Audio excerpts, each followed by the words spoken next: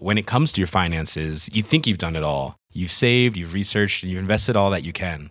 Now it's time to take those investments to the next level by using the brand behind every great investor, Yahoo Finance. As America's #1 finance destination, Yahoo Finance has everything you need, whether you're a seasoned trader or just dipping your toes into the market.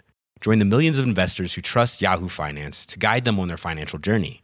For comprehensive financial news and analysis, visit yahoofinance.com, the #1 financial destination, yahoofinance.com. We're going to sing the Spice Girls. Go for it. My name is Gerardo Gonzalez. I work at a place called Lalito in Lower Manhattan.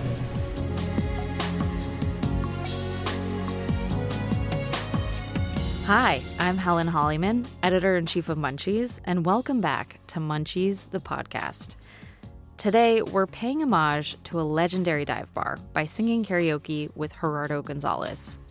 He's the chef and owner of Lalito, a new restaurant in Lower Manhattan, whose visionary menu is kind of like a trip to Mexico via the Mediterranean. Karaoke is everyone's best friend.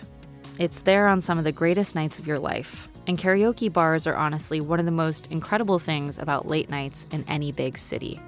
All you need is a little booze for courage, and a song you know, more or less, by heart. Winnie's Bar in Chinatown was a legendary stomping ground for hardcore karaoke seekers. It opened up in the 80s, but honestly felt as if it'd been there forever. The gracious owner, who was actually named Winnie, welcomed everyone with open arms and very stiff drinks.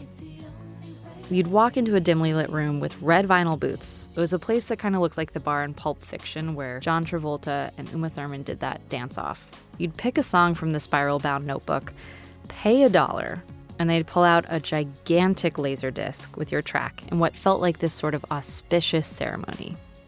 About 2 years ago, the inevitable happened. We all know how crazy New York real estate goes, and Winnie's ran into trouble negotiating a new lease. I definitely wasn't the only person who was heartbroken when I learned that they'd be closing. None of us knew what would happen next.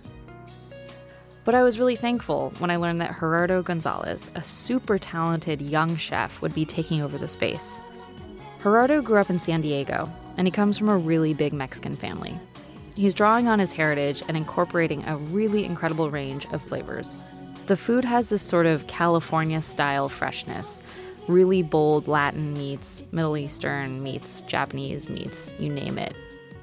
He's got this black bean dip that's made with cannellini beans blended with squid ink and black garlic. He's also got a vegan chicharron that easily rivals any pork belly version. In karaoke terms, Gerardo calls it adult contemporary cuisine. It totally works, and he's had a lot of success integrating into this diverse Chinatown neighborhood. But while change is inevitable, we're lucky to have reminders of the past.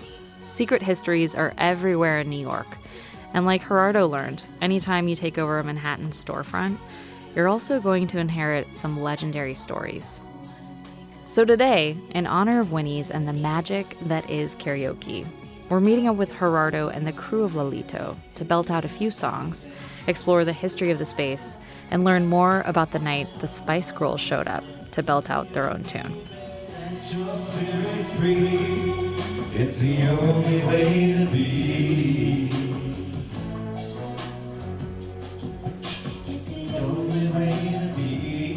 My name is Gerardo Gonzalez. My name is Gerardo Gonzalez.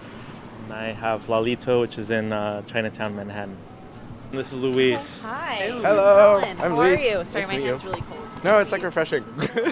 So Luis has been working here since we opened as well as Popeye. Hey. Popeye, Helen, Hi, Phil. how are Helen? you? Helen. Helen. So nice. How are you doing? I'm okay. Whew. A little A chilly. little cold for a March day. Yeah. Oh, what are you gonna do? We didn't have much of a winter. So, I mean, you're, again, in the middle of Chinatown. Like, this is where I come for soup dumplings right over on that corner. I mean, I go get Vietnamese produce at that little corner shop over there. There's pho down the way, because actually you're in, like, the Vietnamese pocket. Part of it, yeah. Which is a very small part. But, like, thinking about it, you know, you took over the space of my youth and many people's youths in this town Winnie's, which is, kind of this classic Chinatown dive. Has anyone come in and been like confused? Oh, definitely. Yeah. Mm-hmm. Well, because it's definitely been one of those things where like people walk in and they're like, "What is like?" I'm like, Winnie's has been closed for a good year and a half, or like almost 2, I think. So it does kind of throw some people off.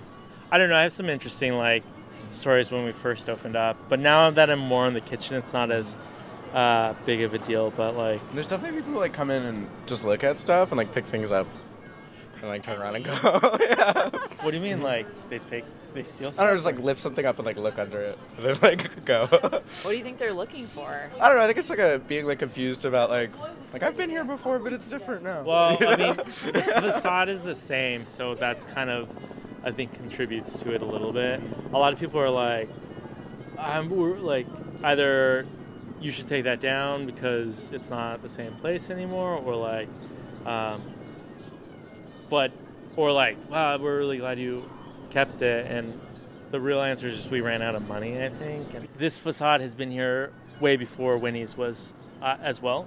And you can kind of tell because, like, see how it says Winnie's? Like the shadow marks where it used to be? Yeah. You can also read the outlines of, it used to be the recess before that. And it has its own history too, which is kind of cool. The recess was like a dodgy cop bar that people, like, the cops would come, like really shitty cops. Like one time a bartender walked by and was like, I used to work here when it was a recess. And I was like, holy shit, that must have been a long time ago. And he said that it was like really horrible cops acting horribly would come here. And I was like, was it like the precinct? And he's like, no, because cops would have to be summoned to court to witness or whatever from other precincts, and they would come here and just like get drunk and like. And we're right next to them. Yeah, so that's it. So that's where the history of this place is. We're walking over from Lalito to Karaoke, which is on Bowery. Not too far off, right at the entrance of the Manhattan Bridge. So this is Bowery here? Yeah, this is Bowery right here. When Winnie's first opened up back in the 80s, I was there. I used to frequent the place quite a lot because Winnie was like my godmother. Really? So I would come and help her bring up beer, get ice. On the weekends after work, I'd come over and check people's ID. Wait, so how would you describe Winnie? Because, like, I have met her many times because I used to be a regular, but, like, how would you describe Winnie? She's a very pleasant lady. Yeah, I love Winnie's. Like I said, she's like my godmother. She's always taking care of me. And, yeah. She has this air of her that's, like, very, like, put together and classy and, like... She's very classy. She's very classy. Yeah. Wait, so would you sing karaoke ever? Who? You. I used to help people start up karaoke. Yeah. Because they would come in and they'd be a little shy. And I'd sing a song. Maybe I'd grab a customer and say, would you sing a song with me? So would you put the big laser disc into the TV? Yeah. We used to put the laser disc. But if you're thinking about the early 80s, they have actually somebody that gave you a songbook, and they had a live person that actually played the piano, and you sing off. That was the original karaoke. Really? Yeah. But most of it was in Chinese. Yeah. What was it like back then? Tell me about the neighborhood. It was completely different. It's not as crowded as it used to be. Because Winnie's was all the old Chinese men used to go there, drink, socialize. But there was one year where the Spice Girls came in and did karaoke over there. What? Wait, the Spice Girls did karaoke at Winnie's? Yeah. What? That's what sparked the whole thing. It became a dive bar. Everybody started coming in. No way. Well, you said that it changed the whole business, right? That's Pretty much. more American. It became more Americanized, and these Chinese old fogies, they ain't gonna sit there and oh God, I gotta listen to this song. Spice Girls. They want to listen to sing their old Chinese songs and whatever. So what do you make of Lolito now that it's in this space? I love working with these guys. It's like you can take the kid out of the hood, but then you can't take the hood out of the kid. Man, we should have had our party here. Yeah, we can't tell. This is an undisclosed location, so no one comes here because it's amazing. Give me the sweetest taboo.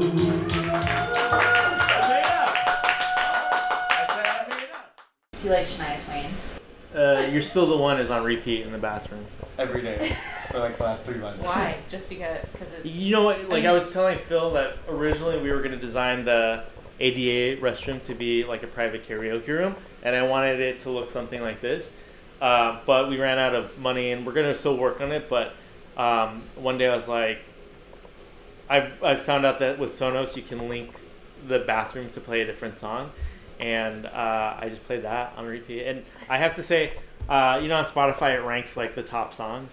You're Still the One was like number 3 when we started, and now it's like number 1 on her. You got him there. I know. I'm also like very hopeful that like maybe she got a kick in royalties. Like all of a sudden like this influx of like, wait, we came up with a scenario that she's in Canada somewhere. All of a sudden she starts getting these checks, and she opens a puppy rescue with all this like money she's getting from somebody in New York City just playing You're Still the One on repeat 7 days a week, 365 days. I mean, we've only been open for like 5 months. But, yeah, it worked out.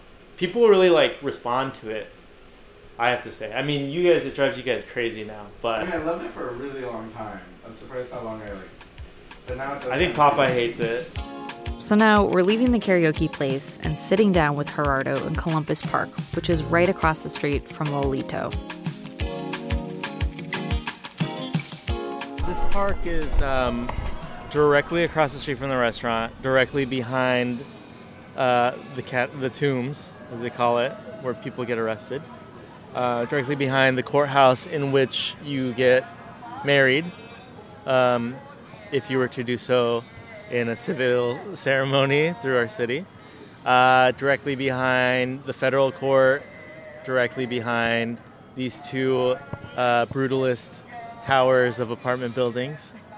And there's a soccer field. And I think I've heard that this is one of the most widely used parks in the city. And there's a lot of activity that goes on here.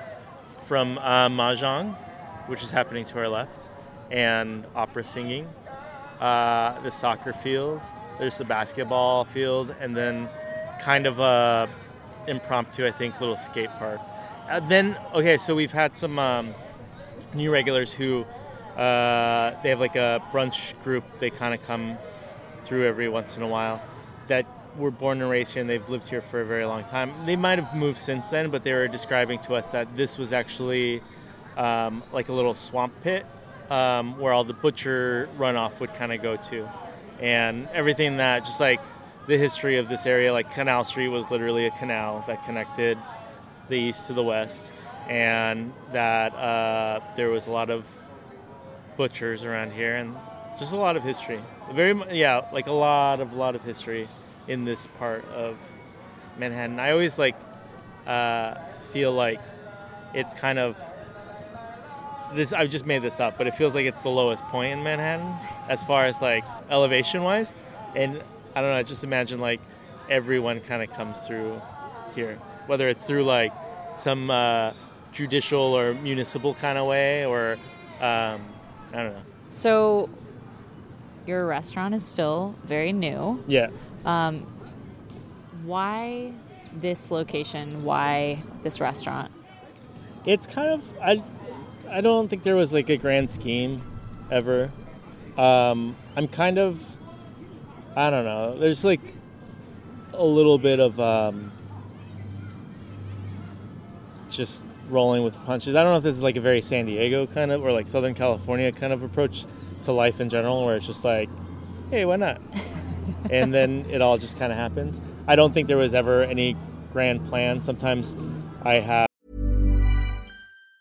Hi, I'm Daniel, founder of Pretty Litter. Did you know cats tend to hide symptoms of sickness and pain? I learned this the hard way after losing my cat, Gingy. So I created Pretty Litter, a health monitoring litter that helps detect early signs of illness by changing colors, saving you money and potentially your cat's life. Pretty Litter is veterinarian developed, and it's the easiest way to keep tabs on your fur baby's health right at home. Go to prettylitter.com and use code ACAST for 20% off your first order and a free cat toy. Terms and conditions apply. See site for details. Have like a sensitivity or like forethought or a touch of psychicness, but I kind of had a feeling that I would end up south of, for sure south of Delancey as far as opening a restaurant, but I didn't know I was going to be this far south. It was just a matter of circumstance. I think I've learned a lot of lessons since then as far as like, hey, why not open a restaurant and like sign a contract and a lease? And it happened to be this spot. As far as like, it's one thing, I think what I've kind of learned is like one thing to be like, have that approach and be like, hey, why not? Like, let's, like take it easy and like whatever comes. But then there's also like the responsibility behind that where it's like, you can't be ignorant about everything, which is just like, what neighborhood your restaurant is in, the impact it has on things, or like New York in general. Like in New York City, you can't just like open a place and be like, look at it, because there's a million people that are going to be like, like checking it out and seeing what it's about and like holding you to it, like the moment you open your doors kind of thing, even before you open your doors. So I guess the long end of that question is I kind of went with the flow, and this is where I ended up. All right, so Lalo, now known as Lalito. Yes, formerly Lalo, now Lalito. What made you change the name? I'm glad we get to talk about it because I just did like I made a post and that was pretty much it as far as like the announcement. Just a little Photoshop post that I made using transitions lenses as my basis. But in all seriousness, though, there are a couple other restaurants that have Lalo, which isn't like a super common thing. That there was just some confusion that was being made. And it was never my intention to kind of be confused or attached to that name. So this was kind of an easy way to change that. So just in the sense that it was brought to our attention, whenever you would Google us, another restaurant would kind of pop up, and people would get that confused, call them or call us, or like vice versa. And I think at a certain point we're just like, let's just go with that name. It was also like Lalito was always kind of in my business plan, whether it's like we were just like, let's open a carnitas stand, then that would be Lalito, which is the diminutive or the short little version of Lalo, which is already the short little version of Gerardo. So it's just getting littler and tinier and tinier. The Lalito Tito. The Urban Dictionary, I think they just scored a goal. Good. Or they're fighting each other. But the Urban Dictionary meaning of Lalo, do you know what it is? I mean, I know what it means to me, but I did not know, actually. Well, it technically is written as the best boyfriend ever. Hey, I don't know if you asked a couple people that, if that was necessarily true, but I will pass it along to inquiring minds. But, I mean, for you, what does it mean? Besides the fact that it was your nickname, like, what does it mean to you? It was my nickname growing up. I'm named after an uncle who passed away, unfortunately, before I was born. So there's that kind of meaning behind it. I think it was more so like, I mean, in all honesty, I've gone by a lot of different names through the years. I go by Gerardo now because that's my real, it's my first name, and I feel like as an adult I can explain to people how to pronounce it. But I think when I was a teenager I was like, like Lalo, I guess to me is just, it's more of a reference to my family than it is to myself, which I like every once in a while I'll think about it. I was like, oh my god, I just named a restaurant after myself. It's kind of weird because that's never anything I was ever intending to. But it's literally, to me, like when I think of the name for the restaurant, Lalo or Lalito, it has nothing to do with me specifically. It has more to do with my family. That has happened what they like reference me by, but it also has like other connotations as far as like that time of my life and growing up in San Diego and like visiting and just being immersed in like a really large Mexican American family, and that's kind of what it was more in reference to. It's specifically like Logan Heights, San Diego, where my family, like the core of who I am, I feel like is based off of that. Well, so tell me about like as a kid growing up, especially like you said, it's right on the border, so you have this access to these two worlds at once that are kind of the same. And what was it like eating? I mean, what was an average weekend for you? My dad was also, okay, so not to jump around, but like we would go down there to like Rosarito and Ensenada like quite often. I would go to like Playas de Tijuana and just eat like really amazing seafood for very cheap and like really fresh and delicious.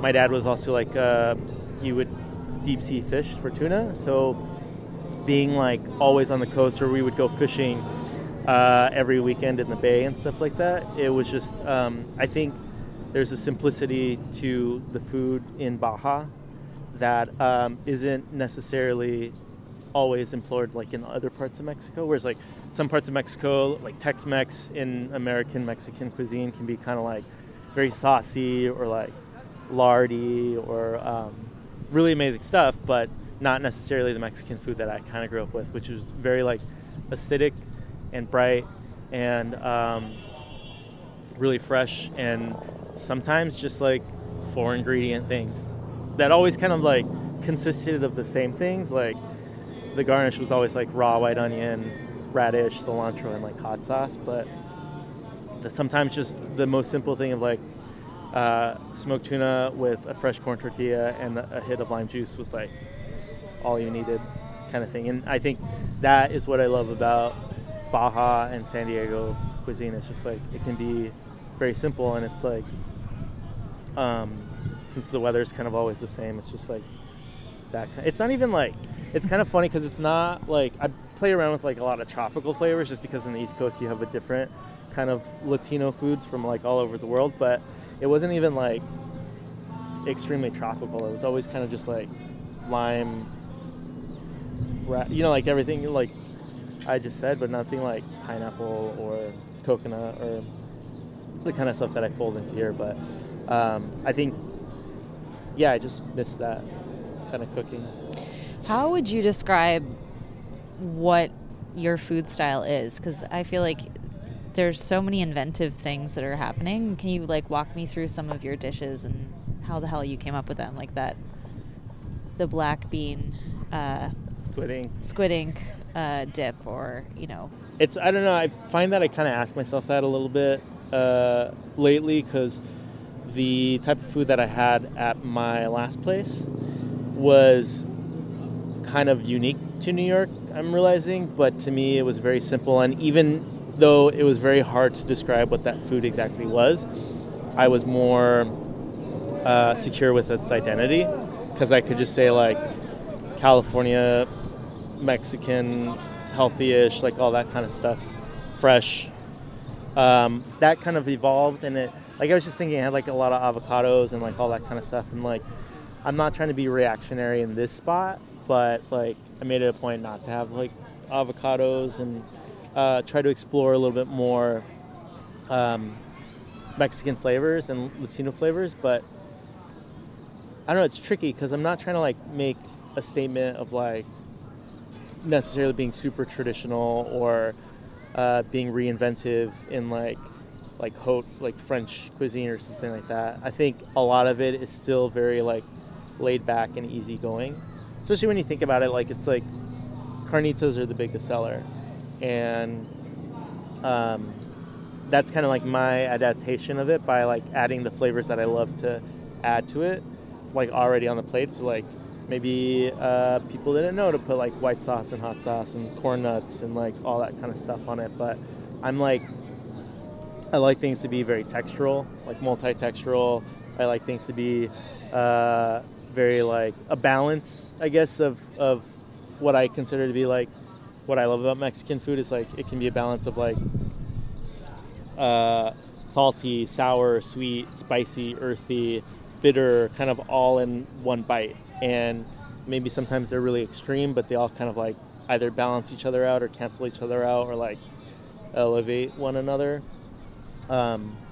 So I guess that's a big part of the food. But sometimes I just want to do simple food because I think overall what's most important is like the entire package of being in a restaurant, which is like the atmosphere, the vibe, how you feel during and after.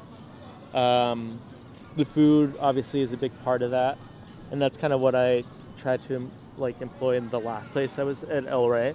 But here it's a bigger space, so you have like more to worry about. But there are times when I'm like, I want to explore more interesting like concepts, but applying it to a business too, where you want to be more accessible to a lot of people. It's kind of finding that balance of like, how can you execute something pretty quickly because people don't want to wait, but still get the same like flavor and impact as you would like a really like beautifully like fussed over kind of dish.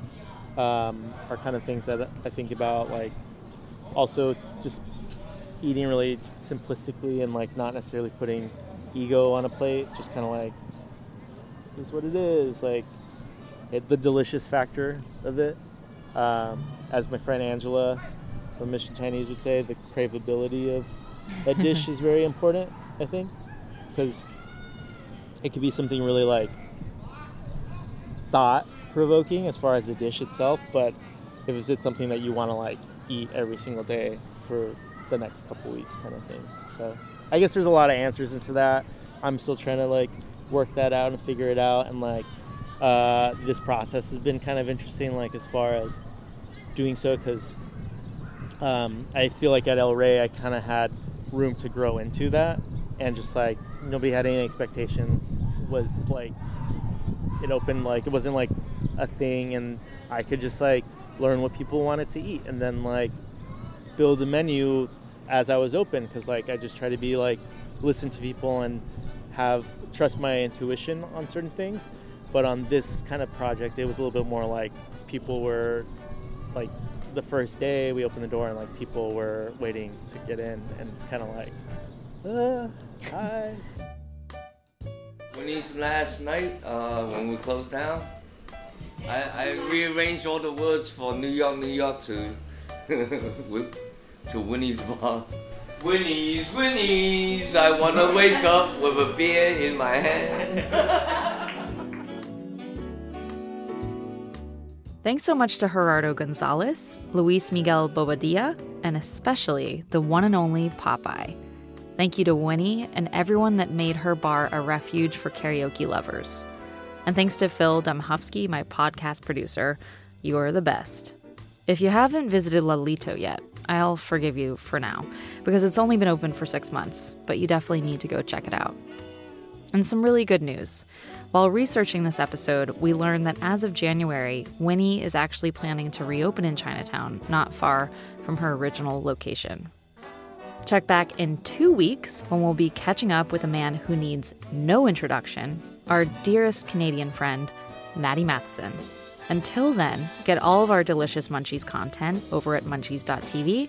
Hit us up at Munchies on Twitter, Instagram, and Facebook too. And if you like the show us some love and rate it on iTunes. It really actually does help us out. I'll make a brand new start of it in New York. If I can make it there, I'll make it anywhere. It's up to you, New York, New York.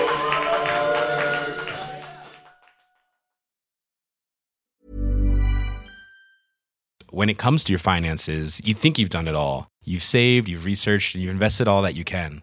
Now it's time to take those investments to the next level by using the brand behind every great investor, Yahoo Finance. As America's #1 finance destination, Yahoo Finance has everything you need, whether you're a seasoned trader or just dipping your toes into the market. Join the millions of investors who trust Yahoo Finance to guide them on their financial journey. For comprehensive financial news and analysis, visit yahoofinance.com, the #1 financial destination, yahoofinance.com. Hey, it's Paige DeSorbo from Giggly Squad. High quality fashion without the price tag. Say hello to Quince. I'm snagging high-end essentials like cozy cashmere sweaters, sleek leather jackets, fine jewelry, and so much more. With Quince being 50 to 80% less than similar brands.